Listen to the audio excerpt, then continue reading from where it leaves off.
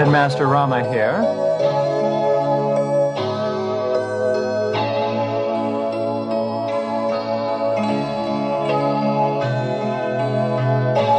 Our topic today is how to be a successful student.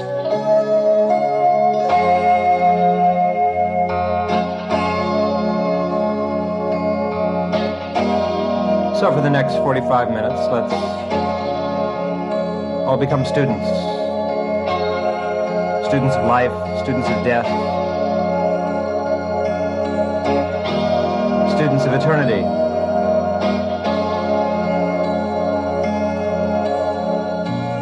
Students of our minds.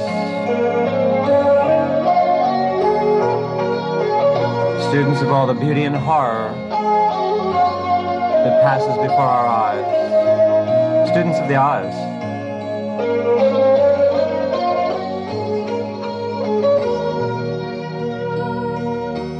Students of that which is real, students of that which is unreal. Students in college, in graduate school, professional school, computer school.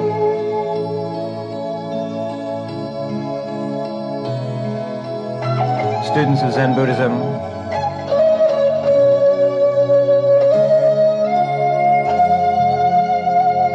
Music students, architectural students, law students, medical students.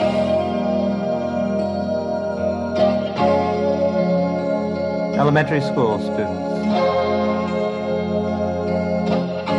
Students of life, yes.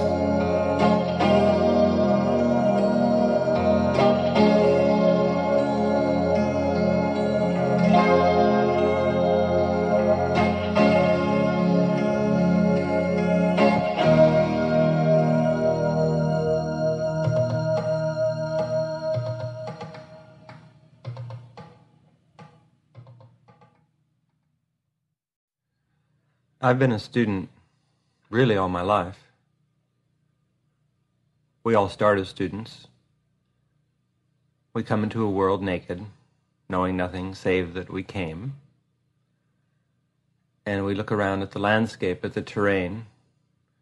We feel a body, we breathe. We experience heat and cold, pleasure and pain, love and anger.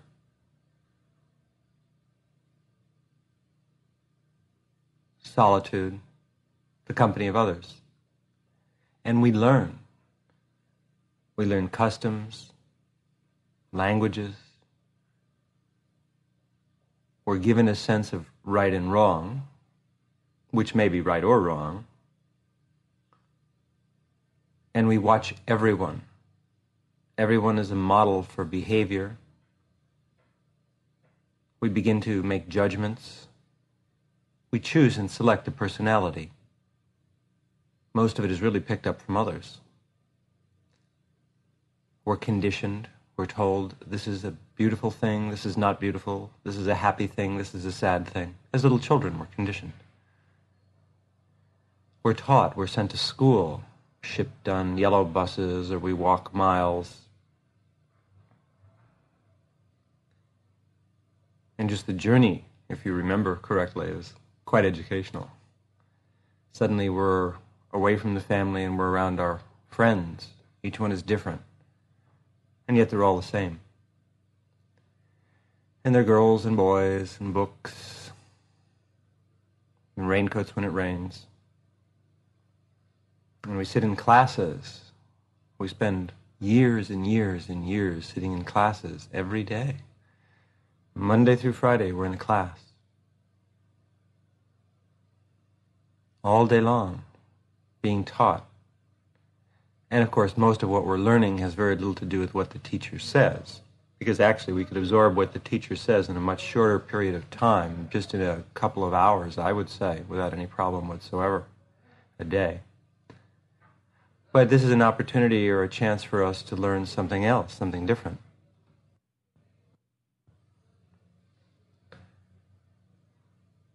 We learn how to be, how to interact with others.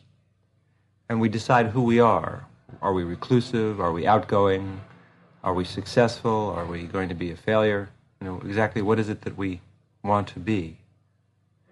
And we cast a role for ourselves and we step into it. And most people will play out that role that they start way back there in those first few years of life in school for the rest of their stay on this earth. We're taught how to live. We're given tasks, but no one ever really teaches us how to be a successful student. Oh, occasionally there are courses at some universities where they teach you a little speed reading, they talk about how to do research, how to look up a bibliography, things like that. But no one ever teaches us how to be a successful student. Some people just pick it up. Some imitate others who have been successful students, perhaps their parents or someone around them, or maybe they had a teacher who they watched very closely and they keyed to the teacher's awareness, the consciousness of the teacher, and they gained a sense from that of how to be a successful student. But it's really, by and large, something that we're not taught. I've been a student for a long, long time. I was a student through this life in elementary school, high school, college. I graduated from college with high honors. I'm a member of Phi Beta Kappa, the National Honorary Society. I received an outstanding fellowship, competitive fellowship, to graduate school, where I got a master's and a doctorate. I taught in a few universities for a while, till I decided to do something else with my life, to teach something else.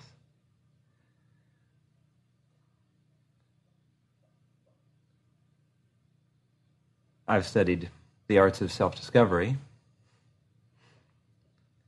of course, for a long, long time, in this life, for many, many years,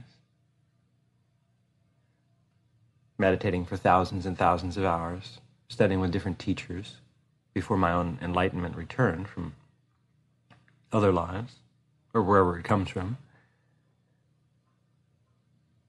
And I've always loved being a student. It's my favorite thing, being a student. It's the happiest of all things to be a student. Some people, when they grow up, look back with fond memories upon the happy years they had as a student now that they're out in the work world, which I always think is pretty absurd. I've never stopped being a student. Going out and working and not being in a school environment has little or nothing to do with being a student. Now, of course, most people think of that time of their life as being a student, because that's all they did. That was their job title, student. And you had the books and the paraphernalia and a lot of free time to screw it up, which is what most people did, except for a few of us who just worked all the time and really got a charge out of it. But then again, you had the opportunity to learn something else, how to party, or whatever it was. But as a professional educator, as a former university professor and as one who now teaches a slightly different subject, and that's enlightenment, I'd like to talk with you for a while about how to be a successful student in anything, really. Success as a student is completely dependent upon a certain attitude that you gain in living.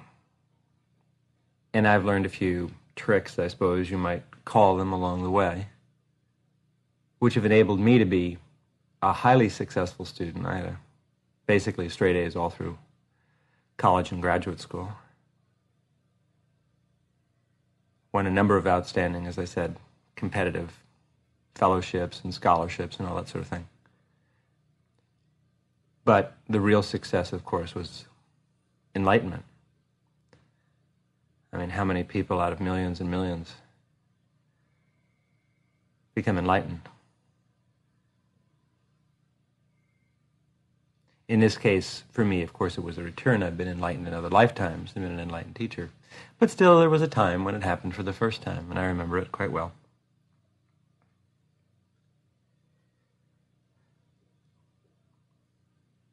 So I know a little bit about being a student, and I'm still a student. I'm fascinated by everything: shopping malls, nature, human beings and their strange idiosyncrasies, the latest daily newspaper, the powers and forces that live in the deserts and mountains, the endless far-flung worlds, poetry, music, art, computer science, medicine, law, architecture, on and on. I'm fascinated by life, and I learn constantly. Enlightenment does not mean that you stop being a student. Being a student is a state of mind, like everything. Enlightenment simply means that you no longer have a fixed personality form. You are everything and everywhere, and yet you're still walking around, paying taxes, being in a body, and dealing with all the hassle that everybody deals with. The only difference is you're not limited to any structural world or dimensional plane. Your inner form has been dissolved in the clear light of reality so many times that there isn't any difference anymore. And yet, you're still here. If you're still here, not that you're here. But it doesn't preclude at all being a student. You don't have to be one. You can be anything at that point. But I personally like being a student. What is it to be a student? Albeit a successful student. A student is someone who looks at life with curiosity. There's a sense of eagerness, and particularly, I might add, a sense of newness. You see, when you're a student, you're always learning something. Therefore, you have to be new at it. There's always something new to learn. You're learning a new language. You're learning a new type of mathematics. You're learning a new way to meditate. You're learning how to ski for the first time. You're learning martial arts. You're learning how to sail, how to dance, whatever it might be. You're a student of an art. And so there has to be a sense of anticipation coupled with newness, hope, confidence. There's always a degree of, or a lack of surety. You're not exactly sure what it's going to be like. That's what makes it fun. But what makes it most interesting is not simply what you're learning, but how well you do with it. Now, this is a secret if you're a very successful student that you learn. Otherwise, I couldn't say you're a successful student. For example, when I was in college, I remember I had a lot of classes with teachers I liked very much, professors.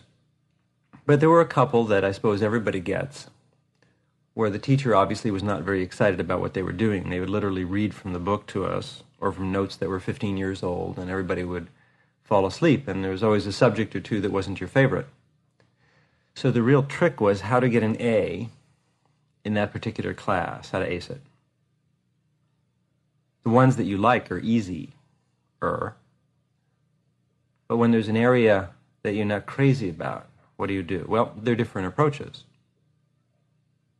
One thing that always got me through was just the pure fun of learning how to do my best and succeed in the situation. In other words, the subject that I got a kick out of wasn't necessarily medieval history.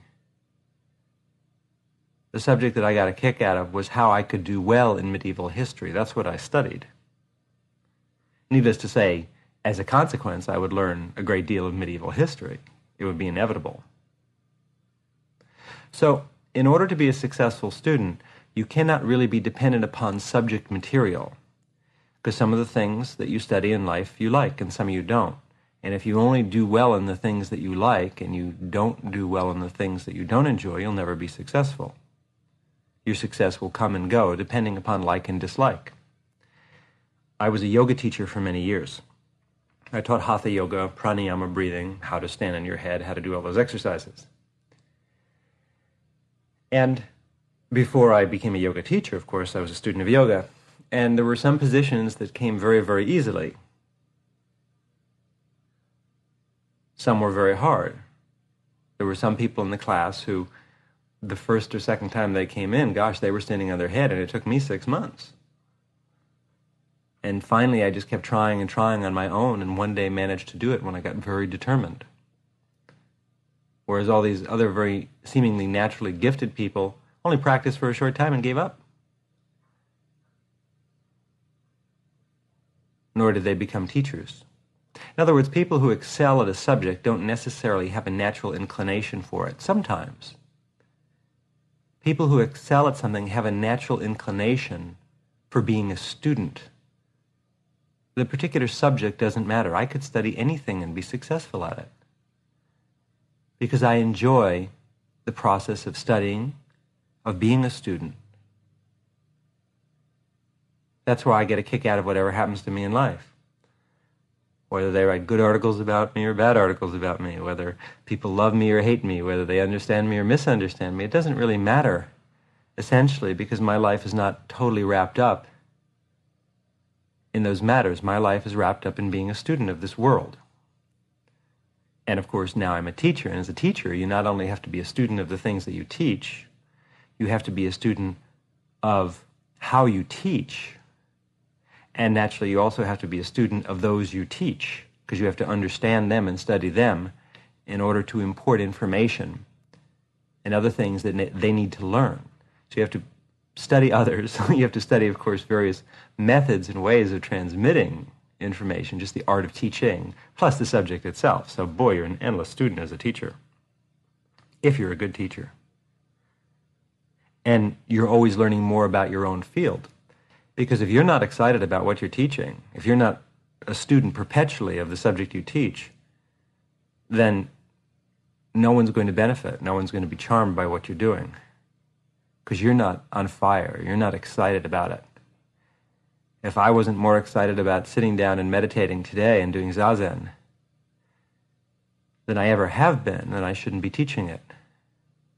If I'm not more excited about the seminar that I'm going to be doing next, then I shouldn't do it. There needs to be, in other words, a sense of challenge. You need to challenge your mind, challenge your body, challenge your psyche, your spirit, to be a successful student. So as a student of yoga, when I would hit those exercises that were particularly difficult, I would just keep trying, and eventually will would prevail. Or I remember one exercise that was very difficult for me to do. It's actually very difficult for most people. And the natural attitude that I would have evolved would have been, okay, here's this really hard exercise. It is absolutely a monster to do. Now, I don't like this exercise because it's so hard. So I found myself thinking that one day as I was lying on a floor, on a blanket up in the mountains in Southern California when I was around 19 years old. I was doing this yoga exercise, and I was trying really hard, thinking how much I didn't like this exercise, when it dawned on me that, of course, I should decide to like this exercise more than any of the others. So I decided that from that day forward, the exercise that was giving me such difficulty, which is what they call the full locust, I decided that this would become my absolute favorite exercise. And every day when I did that, I said to myself, this is my favorite exercise. And I began to like it. And I began to like how hard it was to do, how hard I had to struggle to perform this exercise. I learned to enjoy the feeling of struggle, of using all of my energy and all of my willpower just to enjoy that feeling. Most people enjoy the feeling of complacency. They've learned to like the feeling of sitting down in front of the television set, of lying on the beach in the sunshine, of driving around in their car without anything to do, of talking endlessly for hours with others about trivial subjects. In other words, no demand. A successful student decides that they enjoy the world of demand, the world of willpower, the world of work, more than the world of trivial pursuit. If you're out there playing Trivial Pursuit, it means you've got nothing going on in your life. And Trivial Pursuit is more than a board game.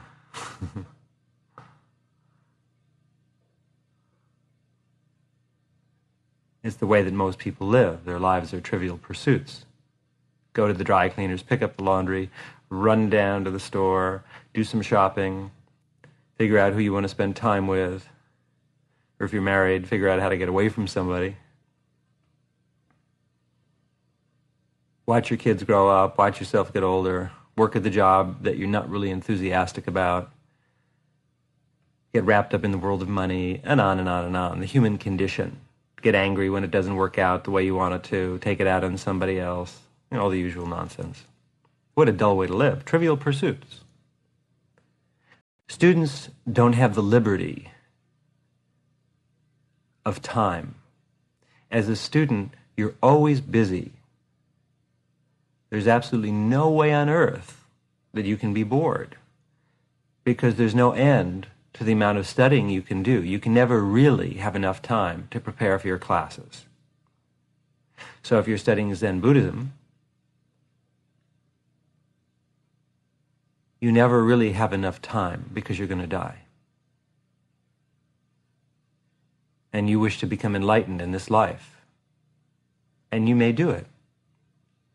And if you don't become fully enlightened, if your enlightenment is not completely integrated, certainly, if you practice, you can reach very high enlightened states of mind. Becoming enlightened it's not special, but it's unusual. I try and make this clear at seminars, and I don't know if it always comes through. Sometimes I tease about, don't hold your breath until you become enlightened. Which, of course, is a pun, because when you're enlightened, very often you don't breathe for long periods of time when you're in deep meditation. But very few people become enlightened in any given lifetime. By that I mean, out of the 4 or 5 billion people on the planet Earth, there might be, a few dozen who are enlightened? Maybe a dozen who are fully enlightened, maybe 100 who are partially enlightened.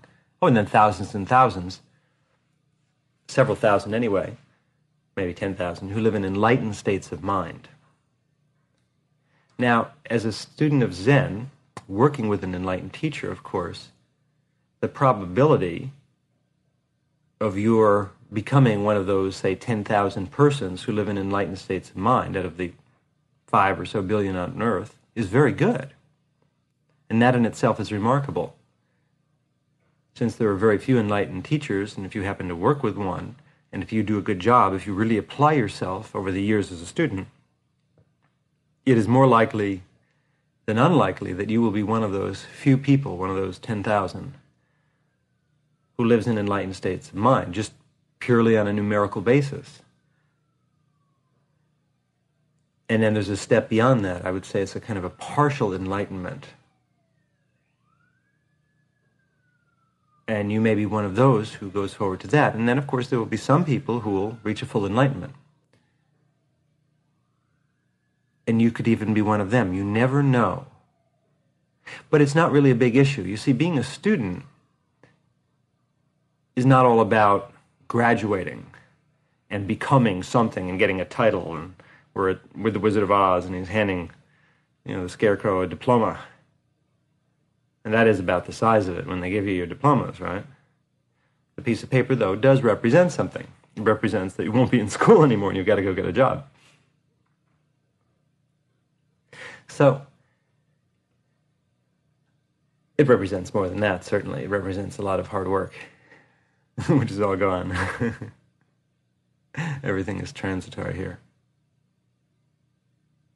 So as a student of enlightenment, your attitude should not be to become enlightened, but it should be to learn. In other words, when you are studying for a PhD, let's say there are a number of areas that you have to study and become very competent in, and then you'll take comprehensive examinations, then perhaps do a dissertation or an experiment or whatever it is that your program has. You have to learn about these different areas. You have to become an expert. Now, needless to say, you won't be an expert just to get a doctorate. You learn enough to teach on a basic level these things, and then after you complete your doctorate, that's when you really begin. The doctorate just gives you exposure to the subject, and then you have to continue beyond that. There's no end to what you can learn about anything.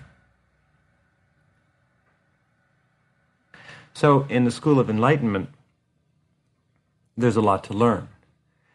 But the proper attitude, if you want to be a successful student, is not to be concerned about graduating. Not to be concerned about becoming enlightened. Obviously, one is doing it for that reason. You go to school to get a degree. But that shouldn't be the only reason, because otherwise you'll be miserable for many years until the day comes when they hand you the piece of paper. So, optimally, you hope that you will go, this is the right attitude, according to Rama.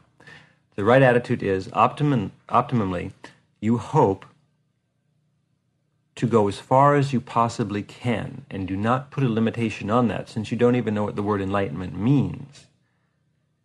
It's just a word until you've experienced it. You really don't know what it is. You may have had some enlightening experiences, but most people's enlightening experiences, from the point of view of someone who's truly enlightened, are just basic beyond belief.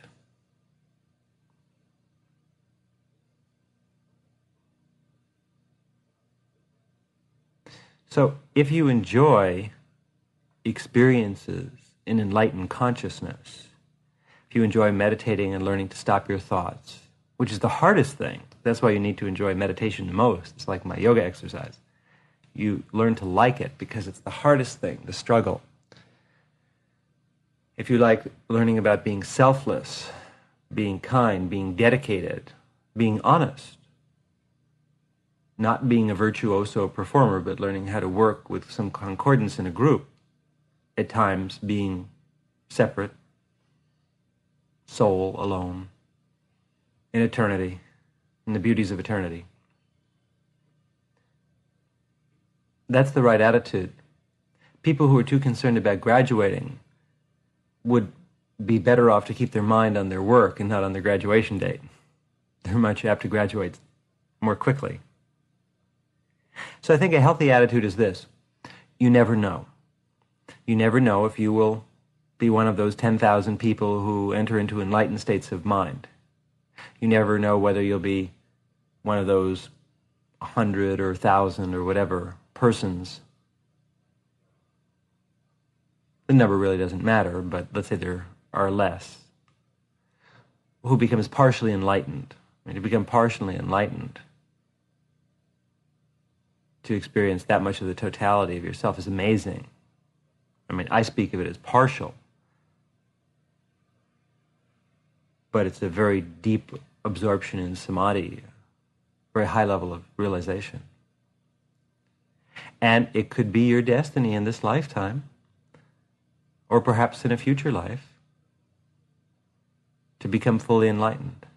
If that is to happen, it will happen. But the only way any of it occurs is if you enjoy the study, and if you're happy just to learn, just to progress, because every time you step up to a higher level of consciousness, every time you unlearn some type of conditioning, every time you meditate more perfectly, every time you're able to will things in your life, to become things, to get unstuck from the personality that you are now and just merge with life,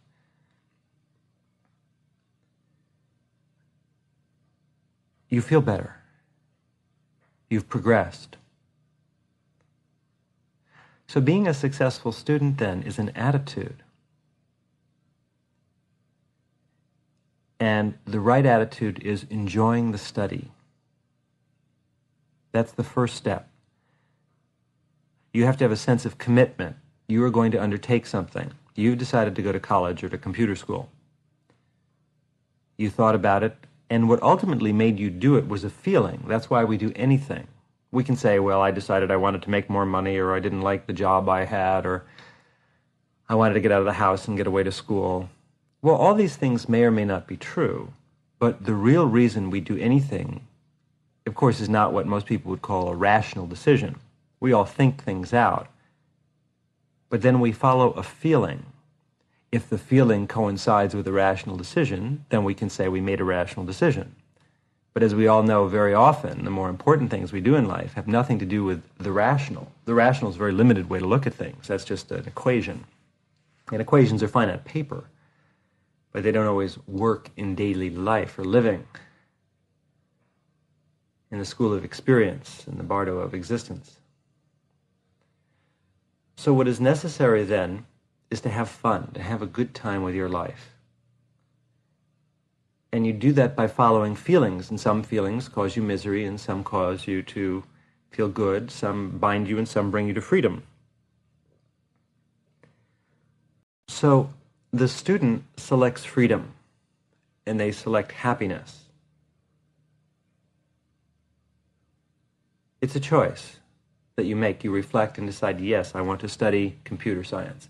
I want to study Zen and meditation. I want to study mysticism and the powers of the deserts and the mountains, whatever it might be. I want to study law or medicine or become a musician or a dancer.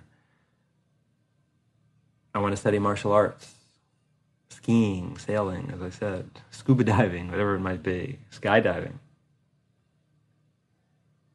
flying a plane, flying through the astral planes. You follow a feeling, and you need to meditate on that feeling and feel it and walk around with it for a while before you do it. Once you've decided, yes, I'm going to study a particular subject, great. Then the next step, of course, is to find a teacher, unless it's a self-taught subject. In which case you're the teacher, or your books are the teachers, or whatever it is you're working with. The teacher is the all-important component, and one of the things that you learn early on as a successful student is that you don't take classes, you take teachers. In other words, 3 people, 10 people, 1,000 people can teach the same thing. And very few will do it well. There are lots of dentists and only a few good ones. Most are average, some are terrible. And that's how it is with everything. It's how it is with carpenters, sculptors. The vast majority with students, the vast majority are mediocre. There's some who are just downright awful and a few who are superb, who excel. So it is the same with teachers. As a college student and a student in graduate school, I never took a class because of the title. There are certain classes, of course, that were required, but I would go individually before signing up for a class at the end of the semester, when you would sign up for classes for the next semester, and I would make it a point to meet every teacher and just come in and spend a minute or two with them during their office hours and say, hi, I'm thinking about taking your class next semester, and I just wanted to meet you and ask you what's it all about, and what books we'll be reading. And I would find out in that minute or two enough to tell me whether I wanted to work with a teacher or not. Now, most students won't do this. They just sign up from the list in the book, and yet then they will sit with that teacher month after month, experiencing that teacher's consciousness, their vibration, listening to them, and ultimately being bound by the teacher's grade. One doesn't pick easy teachers. Easy teachers can be disastrous because they're so easy, you're so bored. that you don't do well. You pick good teachers. Some of the teachers I've picked were hard. They had reputations for never giving anyone an A, which I found to be untrue. Those were obviously the people who didn't get A's, who spread those rumors, who didn't work too hard. Selecting a teacher is a very important thing. And the more time you spend with a teacher, the more important it is. So if it's a teacher you're going to have in a class for one semester, it's important. Once in a while, there's nothing you can do. Only one teacher is teaching a section of a particular course, and there's no way around it, and you have to take it that semester. Then you have to take it. It's still worthwhile going in and making an initial contact, I think, with a teacher. If it's a subject you're going to be spending much more time in, if the subject is enlightenment, if the subject is martial arts, or something where you're working with a master of the art, a mentor, someone who you will be involved with just not for a month or two, but for a long period of time, who will really oversee your study for many years, then you have to be very selective. And there can be, as I said, most teachers are mediocre. Most people who profess to teach about enlightenment are terrible, in my opinion. They're mediocre. They're not terrible, but that's how I view them, because my standards are different. And then there's some who are even worse, and there are a few who are very good. But I found the same thing as a college professor. Most of my colleagues were boring. I mean, so their students thought anyway. They were great scholars. That's a little different. To become a college professor, you don't have to be a good teacher. Your PhD indicates that you're a scholar and you enjoy libraries and writing papers. And you may be very good at doing all that, but that doesn't mean you're a good teacher. No one ever asks you if you're a teacher. High school teachers take some courses about teaching. That doesn't ensure that they're good teachers. It ensures that they've passed courses in teaching. Being a good teacher is another matter, as is being a good student. And put a good student and a good teacher together and you've got an unbeatable combination, because the teacher likes teaching and the student likes learning. And they lived happily ever after, right? Well, I don't know about that, but you need to be very careful in selecting a teacher. If it's a basic meditation course, it doesn't much matter. But if you're working on your enlightenment, then you'll work with someone for years and years and years. And you need to feel, one, obviously, that the person is qualified, or the most qualified of all the people you've met. And you need to respect them. You don't have to like them, but you need to respect the way they teach. If you don't respect a teacher, you can't possibly gain anything from it. Some teachers are funny, some are not. Some are strict, some are more liberal. But you can respect any of them if you understand what they're doing. That is to say, if they're worthy of respect, if they're masters of their art. A master of an art is someone, I suppose, who's been mastered by the art. They've become so one with what they teach that you can't tell the teacher from the subject. The teacher is the subject. That's what their whole life is about. They're so wrapped up in it. I had college professors like that. They were so wrapped up in their subject that that's all they could talk about. So I would say such a person is a master of their subject, or that they've been mastered by it. Their life and their subject are one. That's what I define a master. A Zen master is someone whose life is so one with enlightenment and self-discovery that they can never be separated from that. They've been essentially mastered by Zen. No one ever masters a subject. I mean, that's a strange concept. The subject masters you.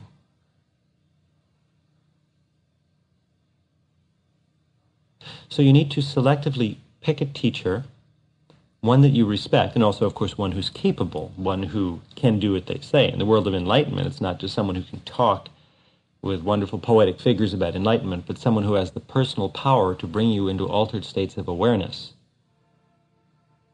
Someone who has an advanced knowledge of other planes of consciousness, who can see beyond the physical world. Now, there are people who profess to do that, but very few actually can. Someone who can literally perform miracles, not just outwardly, but inwardly, who can shift your awareness around like you would move a child's toy. Just by moving one finger, they can change the way you feel. Just as a good martial arts teacher can just take one finger and put you on the floor, if they're a real master. So the master of the study of attention can just move one finger and shift the way you feel. Or they can do much more. Now, no teacher does it for you, and unfortunately some people have this idea that teachers of enlightenment or other subjects are supposed to watch over you and make sure that you do the work, or somehow magically make it happen. In Zen and other forms of self-discovery, we do have a transference that occurs, where psychically information, blocks of attention are transferred to the student, which is a little different than in some other subjects. But that transference can only take place with a student who spends hours and hours working on their daily life, as their teacher suggests, on their meditation, with a very enthusiastic, positive, hopeful, and optimistic and fun attitude. Such a student prepares themselves, and then you can transfer something to them. We call it the transmission of the lamp in Zen. That's when we take enlightened states of mind, and literally you can transfer them just like you can hand somebody flowers. Enlightened attention to someone. But you can only hand them, so to speak, as much as they can hold.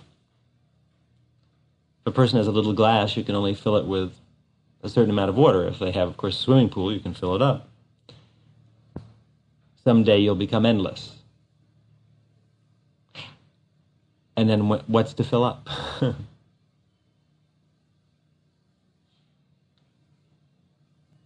Enlightenment is something that's inside you. It's not outside. This is a hard concept, I realize. But it's in your mind. Not your brain, but it's in you. There's a place inside you. Let's say there's thousands and thousands of roads inside you. But there's one particular road. It's really there. This is not a figure of speech. And if you walk down that road, bam, enlightenment is there. But we have to walk down thousands and thousands of roads, sometimes over and over again, because we forget that we were on them a while ago, in order to find the road that is enlightenment. All things are part of enlightenment, it's true.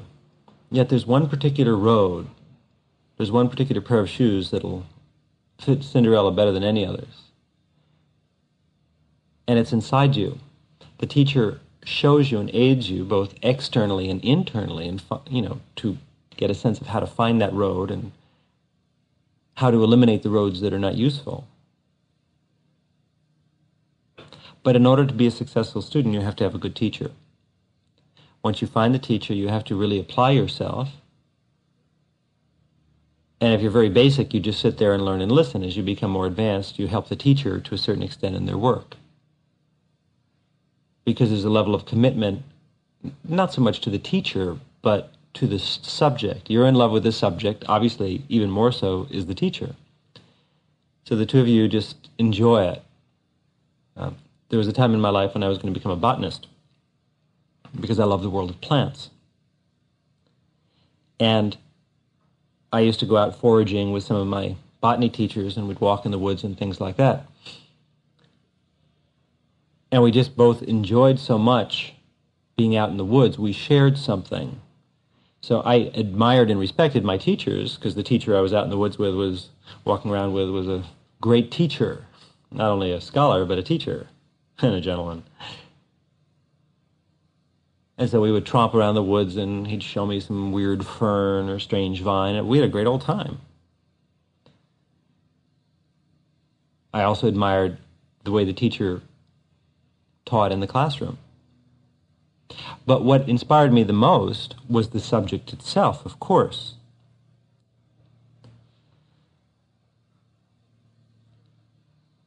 So there was a sense of shared camaraderie about the subject. If you study with a teacher of enlightenment, if you enjoy enlightenment, if you enjoy meditating and the way you feel after you meditate, if you like learning about yourself, learning to utilize your mind in millions of new ways, overcoming fears, sorrow, anger, hatred, all of the things that make you unhappy, if you like transcending the limited self and merging with eternity, finding that there are tens of thousands of selves that you can be, countless worlds to explore. If you like all that stuff, the study of consciousness, Then if you find a good teacher, you found someone who likes it even more than you do.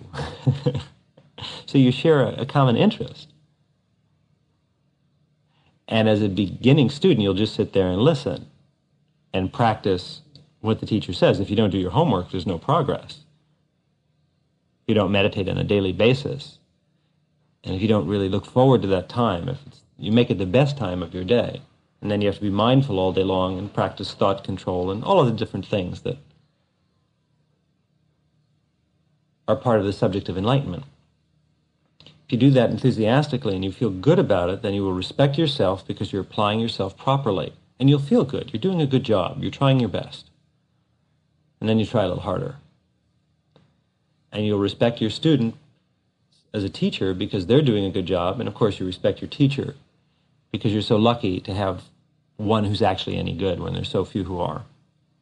And if you found somebody like that, then do a good job for them.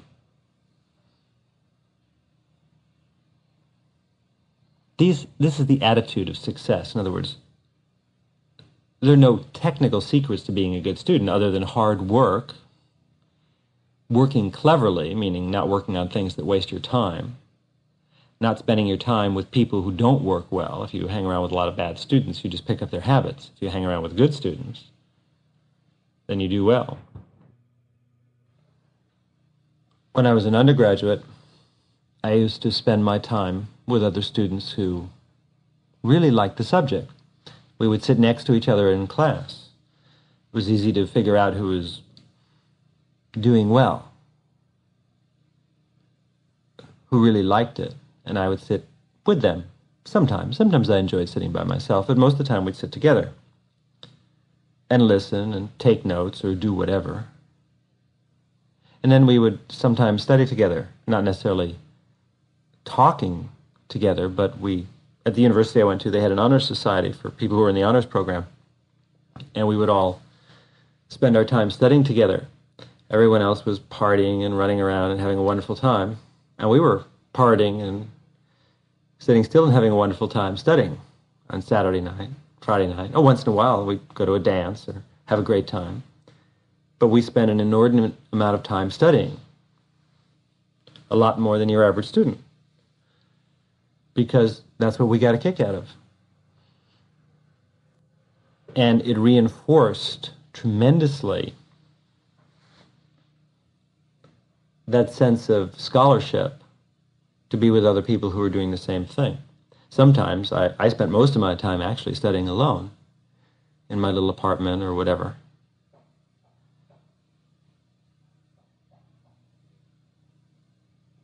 Because I always found I could assimilate more that way.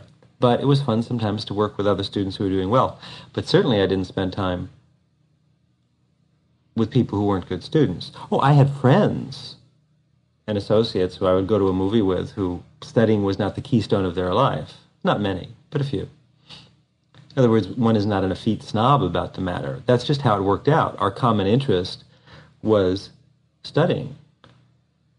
So naturally, I didn't want to spend time with people who were just running out to bars and partying all the time, because I wouldn't have seen them very much. We didn't have something in common. What we had in common was we really liked to work and excel at being students. It was fun. Everyone had figured that out. Naturally, when you get to graduate school, the only people who are there are people like that. If it's a good graduate program, you're just dealing with the top 10% of the class. So there's an attitude of professionalism, sometimes boredom as far as I'm concerned, from a lot of graduate students. They're much too enamored of themselves and their study. It's one thing to work hard, it's another thing to take it all too seriously.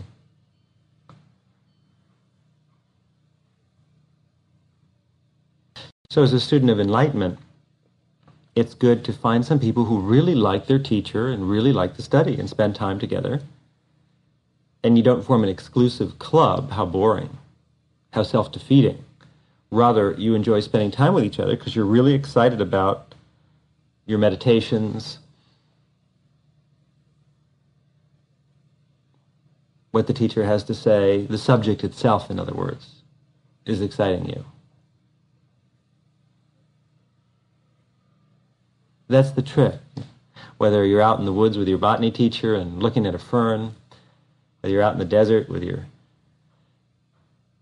enlightenment teacher, looking at astral beings, whether you're sitting in the class, working on your own, you need to love learning. That's the secret of being a successful student. And you need to create a stillness in your life. Otherwise, you can never know if you love learning or not. You really need to separate yourself from the mainstream of humanity. Most successful students live alone. Or if they can't afford to live alone, they have their own room in a house they share with other successful students. And there's a sense of quietness to your life, a tremendous order, an overall cleanliness in everything that you do. Because without that stillness, the mind cannot turn inward or outward in a directed way. A lot of people aren't successful students because they don't know how to study. Studying involves quiet. Your mind can't be running all over the place. You need a quiet place that feels good to study. I remember in college there were so many people who used to study in the library, and I could never understand it because the library was the worst place to study. Better a room in a noisy dorm where at least you can put on some earplugs. The library was just filled with people who were goofing off, who were falling asleep. There was such a sleepy energy there that you wouldn't get anything done. The best thing to do was go in, get your books, and go off by yourself someplace where the energy is clean. You need a place to meditate, to study, where the energy is clean. So it's very important to choose an apartment, a house, dormitory room, a rented room. The size doesn't matter. What matters is that you took the time to pick a proper room to do your working in. And then you cleaned it up, and you decorated it in a fastidious way that inspired you. If you don't have a clean working environment, you won't do well. In most cases, there's the occasional bumbling genius who does well in a very cluttered environment, but they're few, to be honest. And of course, in the study of Zen, we feel the outer environment is simply a reflection of our inner state of consciousness. And if your environment is a mess, probably your consciousness is a mess. And by cleaning up our environment, it helps one clean up the mind. So you select a good place where you like the energy to study and work. Of those places that are available, you fix it up. You get all excited. This is the place you're going to meditate, or this is the place you're going to study. So you fix it up and you make it special. You get excited about it. You find the best teacher you can find. And you begin. And you learn, and you don't worry about graduating. You don't worry about becoming enlightened. You share a common interest with those who study. And anyone who studies, if they just study a little bit, or if they're great scholars, they're all the same. They're all the same. They're all students. And sometimes you have the opportunity to help a student. You can't really do anyone's work for them, but sometimes you can get them excited about the subject. Excitement can be catching. That's what a teacher does. But you don't want to spend so much time doing that that you neglect your own studies. In the world of enlightenment, we see a lot of people who decide to go out and teach meditation, and they become so wrapped up in it that they stop progressing themselves. And they really don't have that much new to teach. The most important thing is that you yourself should be progressing. There should be a greater level of accomplishment in your discipline constantly. Without that level of accomplishment, what is there to teach? What is there to learn from a person who doesn't have that?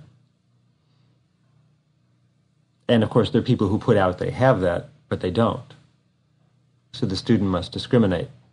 But you know yourself what your level of accomplishment is, unless you're, of course, completely insane and deluded, which happens sometimes. People enter into those states of consciousness where they think they've become enlightened or this or that or the other thing.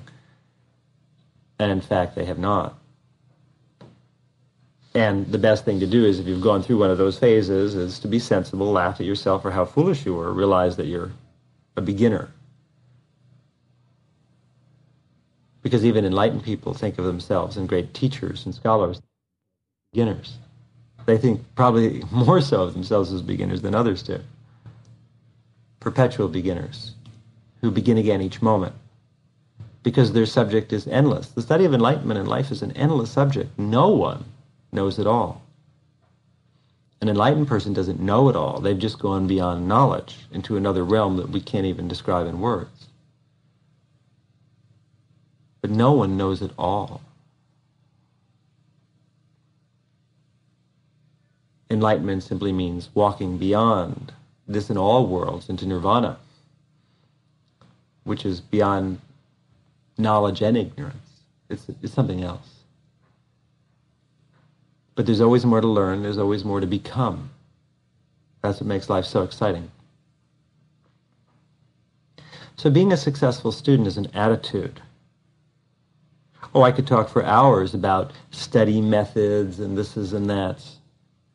But we don't really have hours on this particular tape. So I've hopefully transmitted that which is most important with a couple of little anecdotes and some feelings. And that's that success in studying has a lot to do, everything to do, with your attitude. It's a feeling that you don't necessarily have, but you walk into, you make it happen. It's a state of mind, in other words, that exists inside you that you need to find. And that feeling is love for being a successful student. Not successful in the sense that other people think you're successful, only in your own eye. Successful means that you work hard and do well and enjoy it. I'm not talking about success as a reputation that others hear. Who cares what others think? If they're successful, then they understand that what you're doing is no big deal. It's just what you do when you work hard. If they're not successful, then do you want the admiration of those who don't understand anyway? It's kind of pointless. Success is a personal matter. It means that you enjoy working very hard. You like the feeling of progressing. You like the feeling of expanding. You like the feeling of learning. It's a nice world to live in. It's very hopeful because there's always something new in it. You're never bored. There's no trivial pursuit. There's too much to learn. There's too much to be.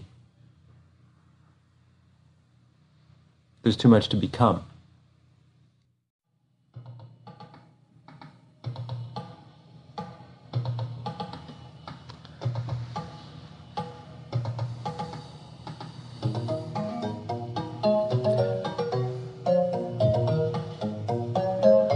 A little bit of urban destruction in the background from Zazen. So being a successful student